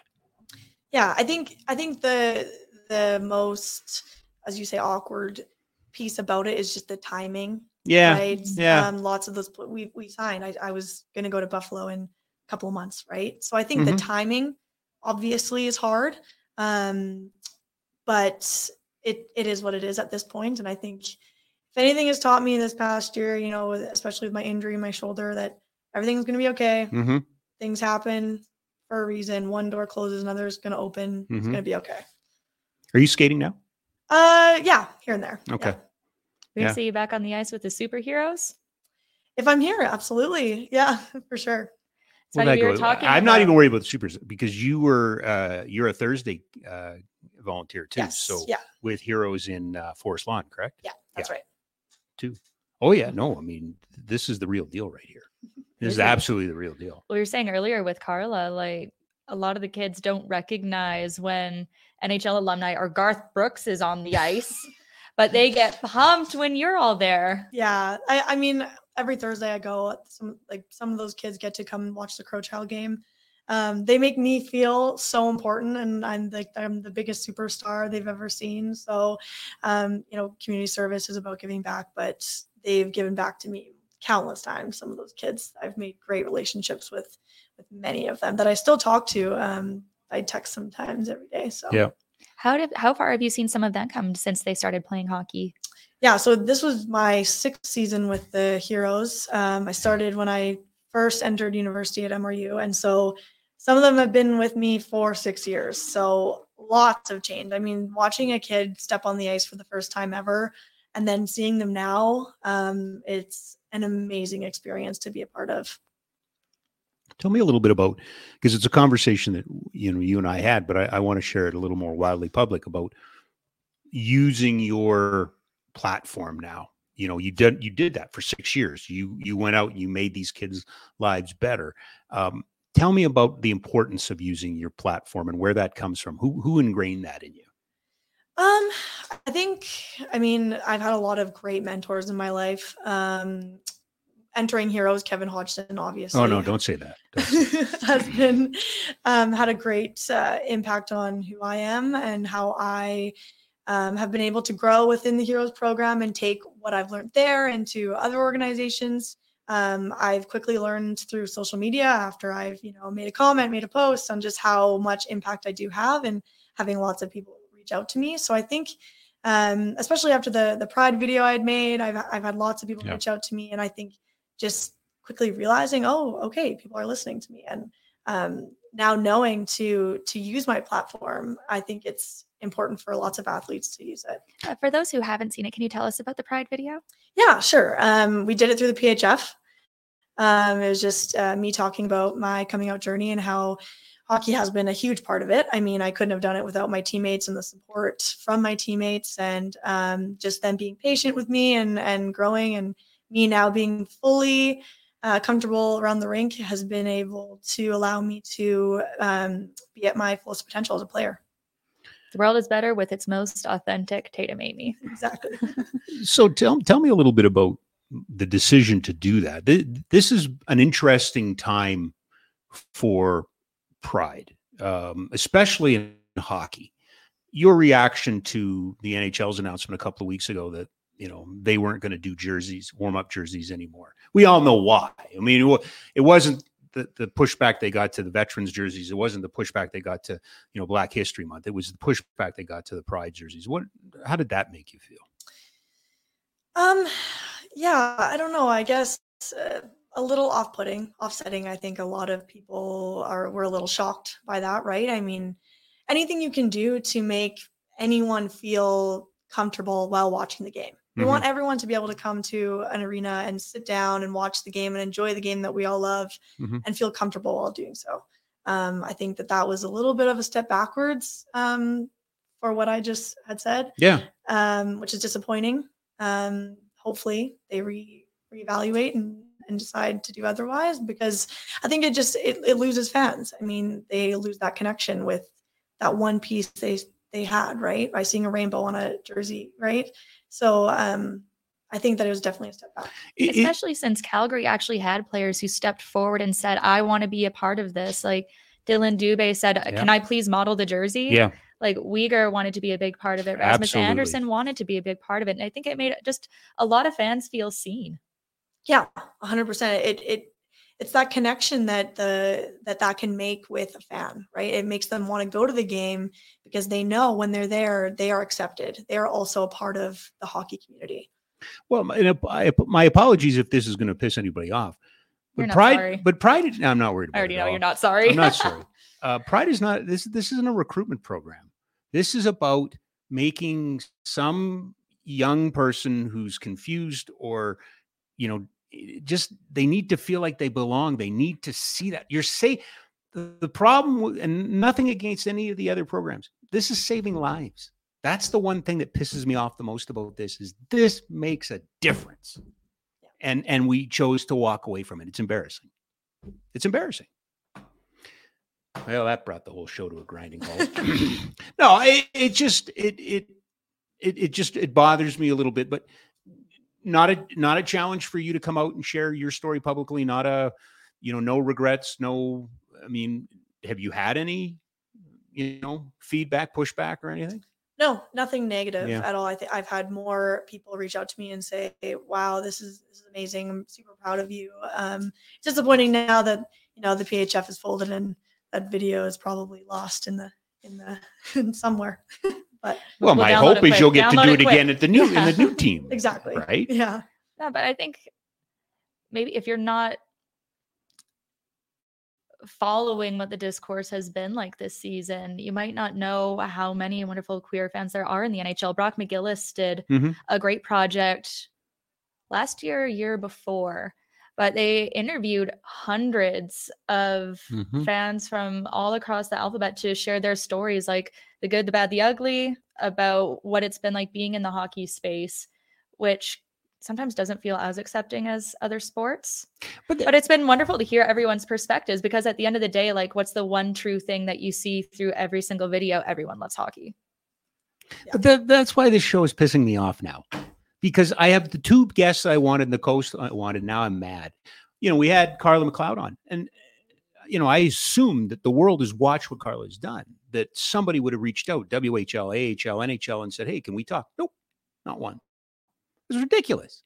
It's okay. Nobody asks a question if a man wants to coach a women's team, but God forbid a woman coach a man's team, right? And then here we are. You have, the strength of character to stand up for what you believe in and talk. And the sport at the highest, quote unquote, highest level says, it's a wee bit too much of an inconvenience, so we're not going to do this anymore. Like, I love the sport, but the sport needs a kick in the ass. Am I wrong? Love in sports when they don't love you back sometimes. It's the institutionalism of it all. Like, there's so much institutionalism we have to still rally against. Yeah. Right?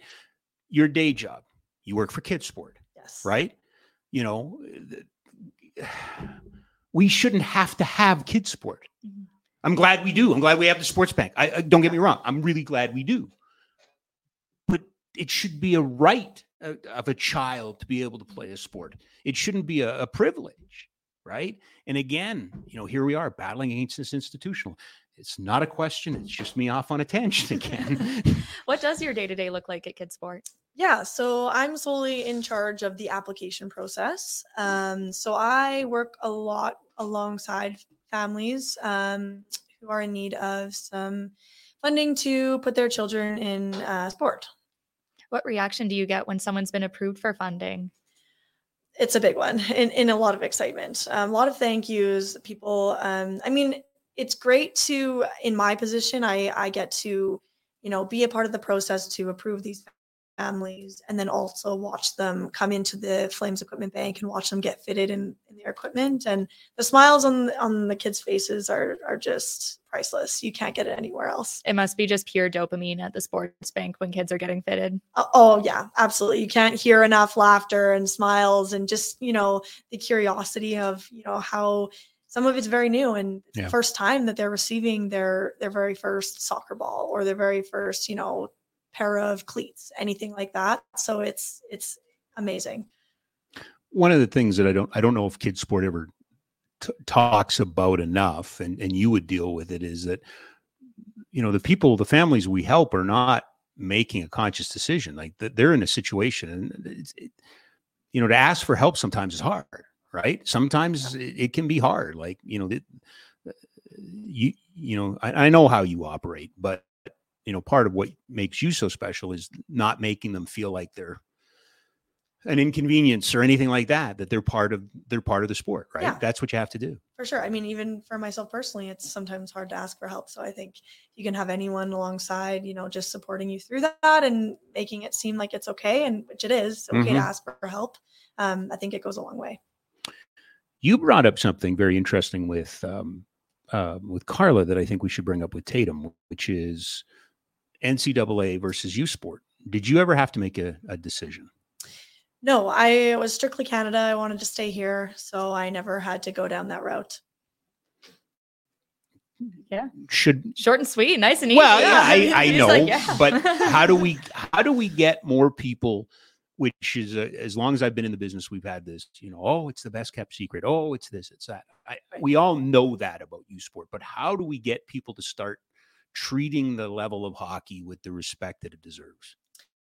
Yeah, I mean, I've learned even just throughout my quick process with the PHF, there are a lot of players in the NCAA that are more highlighted than athletes in U Sports. I mean, I've had interviews that I've been compared to, that U Sports has been compared to NCAA many times. I mean, I've never played in the NCAA. I've known players that played there. Mm-hmm. I don't think I've watched enough to say they're like this and they're even, they're level. I'd like to think so. I mean, I've watched MRU grow over the past 6 years. I know Canada West is a strong league. Carla said it herself. It is a strong league to play in. Yep.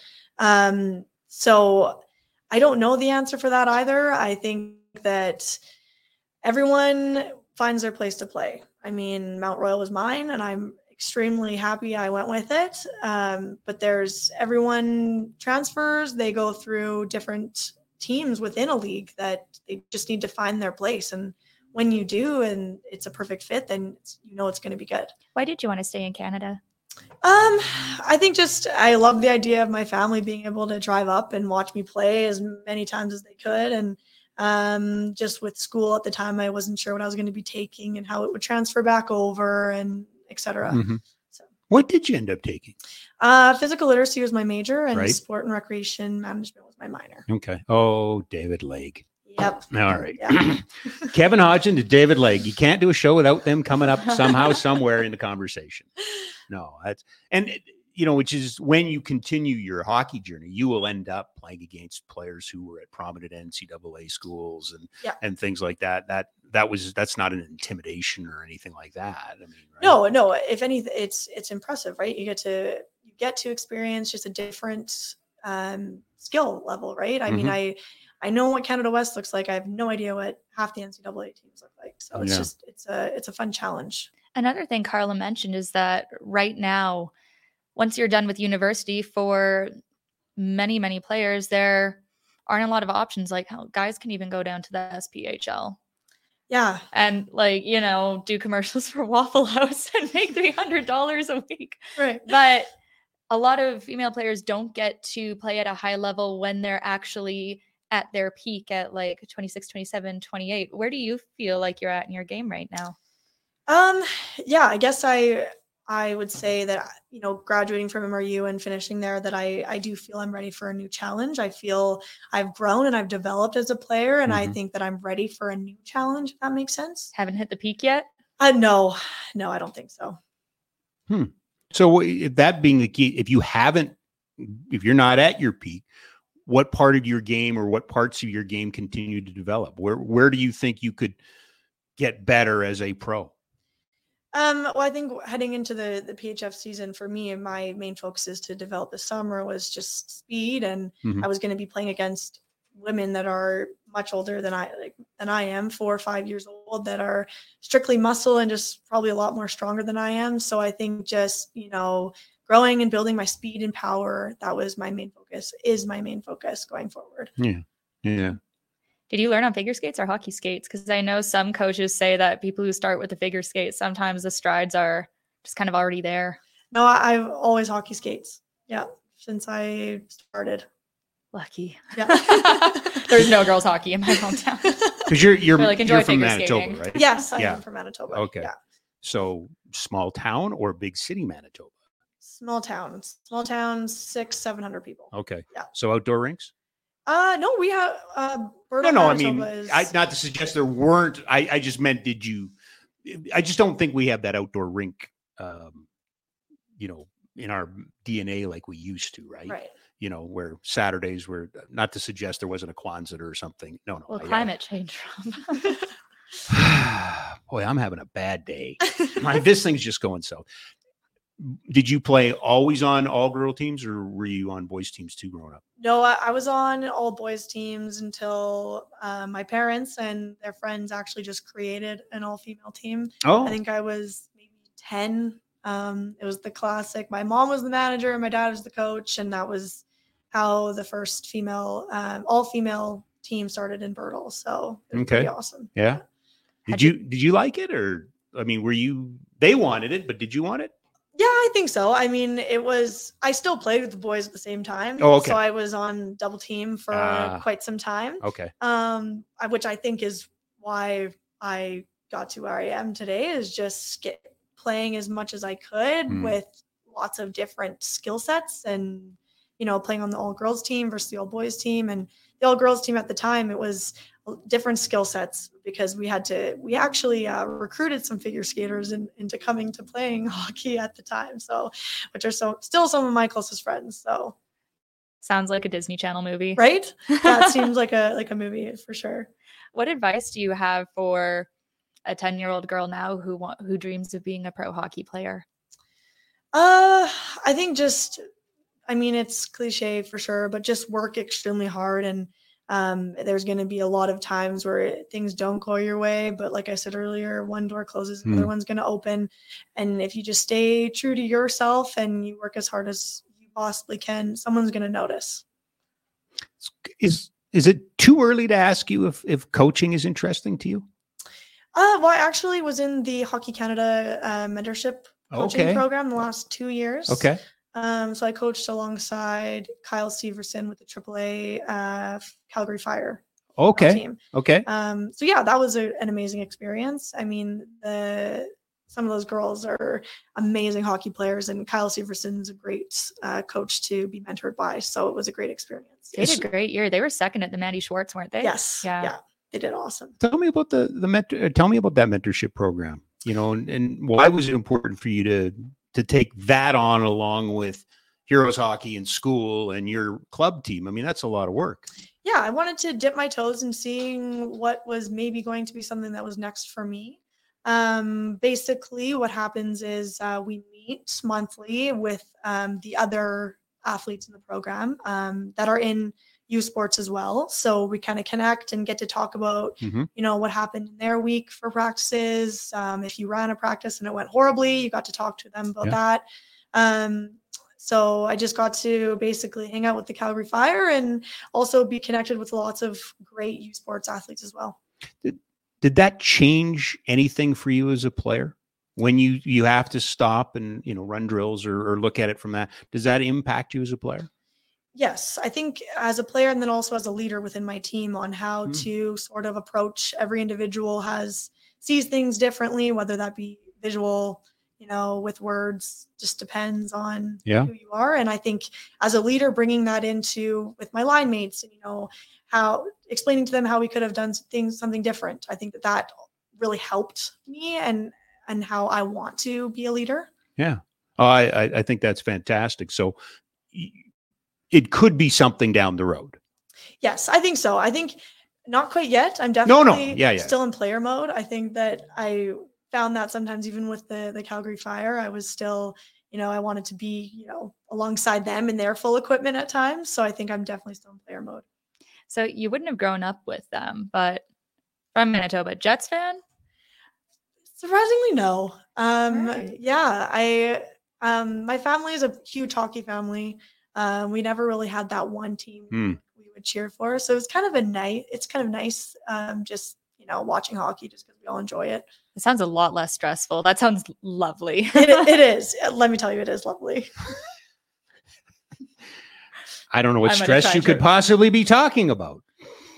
I tried to riot. I tried to single-handedly riot in my small town in BC in 2011. That was a horrible day. Yes. And it really disappointed me that I liked Milan Lucic a lot when he was here. He's one of my favorite people to deal with. That's awesome. Well, you got your go home question? Who's the most famous person in your phone? I heard you ask Carla this question and I was like, oh, I don't really have that many famous people, I don't think. Oh, I don't know. I have some national team players in there. I've got Micah Zandy Hart and Brianne Jenner. Hey, well. I love Brianne Jenner. Yeah, she was her and Micah both were some of our assistant coaches over the last few years now. So it's great having them out there and building those relationships for sure, especially now with all this going forward. Mm-hmm. Yeah. Micah's been a great shoulder to lean on and an ear for me. So it's been awesome. It's good. I'm glad they're there for you in that way. Yeah. Do you feel like we've thrown a lot at you. There's a lot to talk to you. But do you feel like you're on a hamster wheel? Do you feel like you're going downhill on marbles and roller skates? Do you feel like everything's right in front of you? Where are you at right now? I mean, a lot has transpired in a short period of time. Yes. Yeah. It's been crazy. I mean, hockey sort of is that way. Things change like that. The game, within the game. I think that for me, this year has taught me just take a breath, one step forward, everything, it's okay to have a moment because I definitely did hearing the news. But I think after that, moving forward, I'm just going to keep working hard and I know I'll get somewhere. Well, it's been a lot of fun watching you. I really, Oh, it's been a blast covering you. Like the team was so fun. It was wonderful to have the trophy in studio. So even going back to the COVID season, like the expectations were just so high that year. And even Crowchild Classic this year, you're running into the alumni still coming out to support. So thank you. It's been a blast front beginning to end, basically. And to me, it's more about the heroes and using your platform and you're obviously on the ice, you're a role model, but I love the fact that you're also, to me, the role model for what an empowered female athlete should be and can be. It's funny. We have that conversation with Carla about, how they got into trouble for drinking beers and smoking cigars after, that's because you can have equality, but as long as we're okay with it, we got to be comfortable with it. I just love the fact that, you have a platform and you choose to use it and you're making our community better. So Tatum, congratulations on the championship and all the accolades. And I know you're going to land on your feet. I just feel terrible for you because I know how excited you were to go to Buffalo. So thank you for coming in and spending some time with us today. I really appreciate it. Thank you for having me. It's been an honor. Well, I don't know about an honor. Well, I mean, Cami was here. Yeah, probably. Oh, no. Hey, well, what? CIS? No, not CIS. That's how old I am. U Sports Media Personality of the Decade. At least Decade. you didn't go CIAU. I could have very easily. I could have. Thanks. By the way, Tatum brought to you by Ski Cellar Snowboard, skicellarsnowboard.com. Calgary.com. 76 years in Calgary. 76 years in Calgary. Before I wrap it up, I actually have a question for you before you wrap it up. Well, just because Stampede is on, I didn't know this about you. You spent 7 years calling rodeo? Yeah, Dwayne Danes and I. Yeah. Tell me about it. The things you saw. Yeah, it was great. I mean, we did it on the radio, and I think there were some who liked it, and there were some who, why aren't you talking about, Todd Bertuzzi? He signed with Calgary. I don't want to hear about, somebody on a horse. It is what it is. But I thoroughly enjoyed it. Learned a lot about it.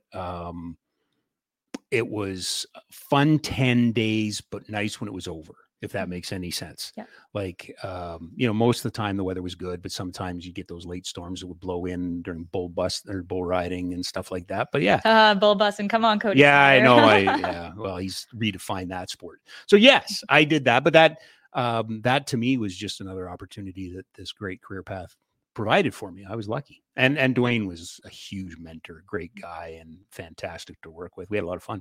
Oh, perfect. Maybe we'll watch some rodeo this week. Yeah, it should be good. It should be good. I guess I should apologize to men coaching women's hockey. I just thinking about this. I'm not upset that men coach women's. I mean, Scott's a friend of mine over at Mount Royal. They're great guys. That's not my point. The point was that Carla made was nobody ever says, should a man coach a women's team? Is he qualified?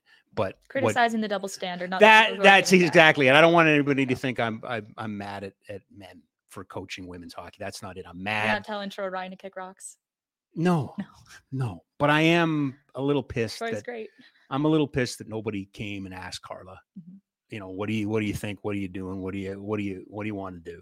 It's the institutionalism of it all again. It's the same thing. Like, Tatum was kind enough to come and have coffee with me a couple weeks ago. It was so exciting to talk to her about going to Buffalo. I'm a fan. Now I'm a fan.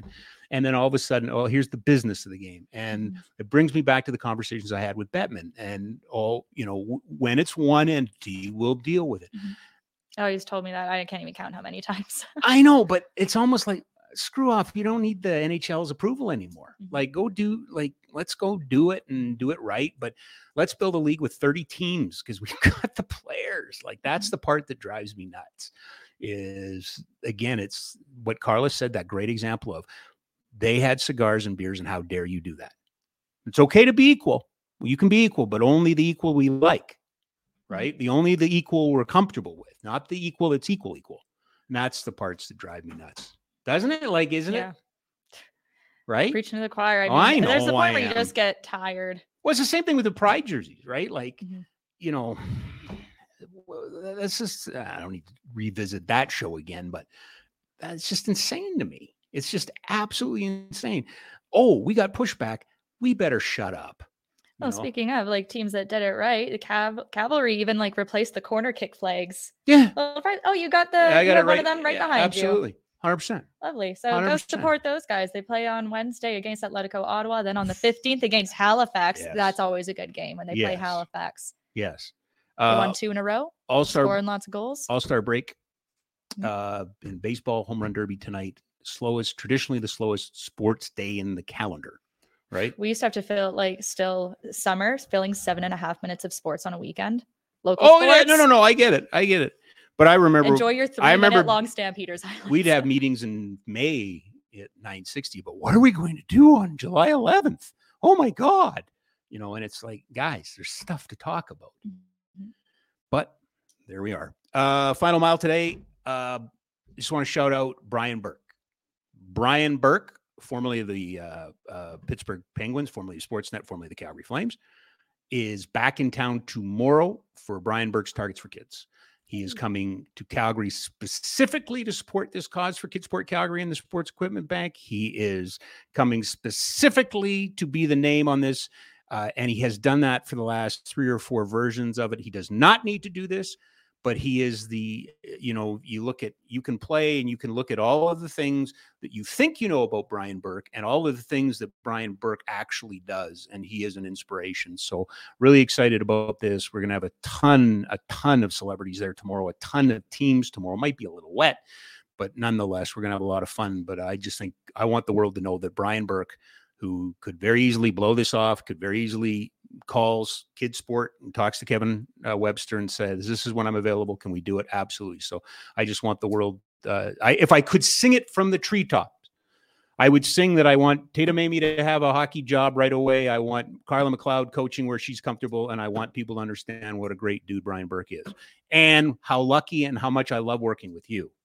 That 4 things. Thanks, I would sing from the trees. I guess the top of the building. I don't think I fit in trees anymore. I think I just bend them. Risky. We are back on Friday. Oh, you might want to put this in your daytimers. Brent Gibbs. Hey. On Friday, because we are going to preview the All Elite Wrestling show coming to Calgary for the first time ever on Saturday.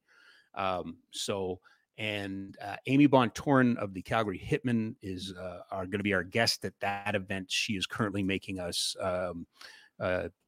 uniforms, costumes, whatever you want to say. We're going to all look the same. I've been bugging Gibbsy about this. I've bugged the NHL about this, trying to find the rejected jersey designs because the NHL has to sign off on them.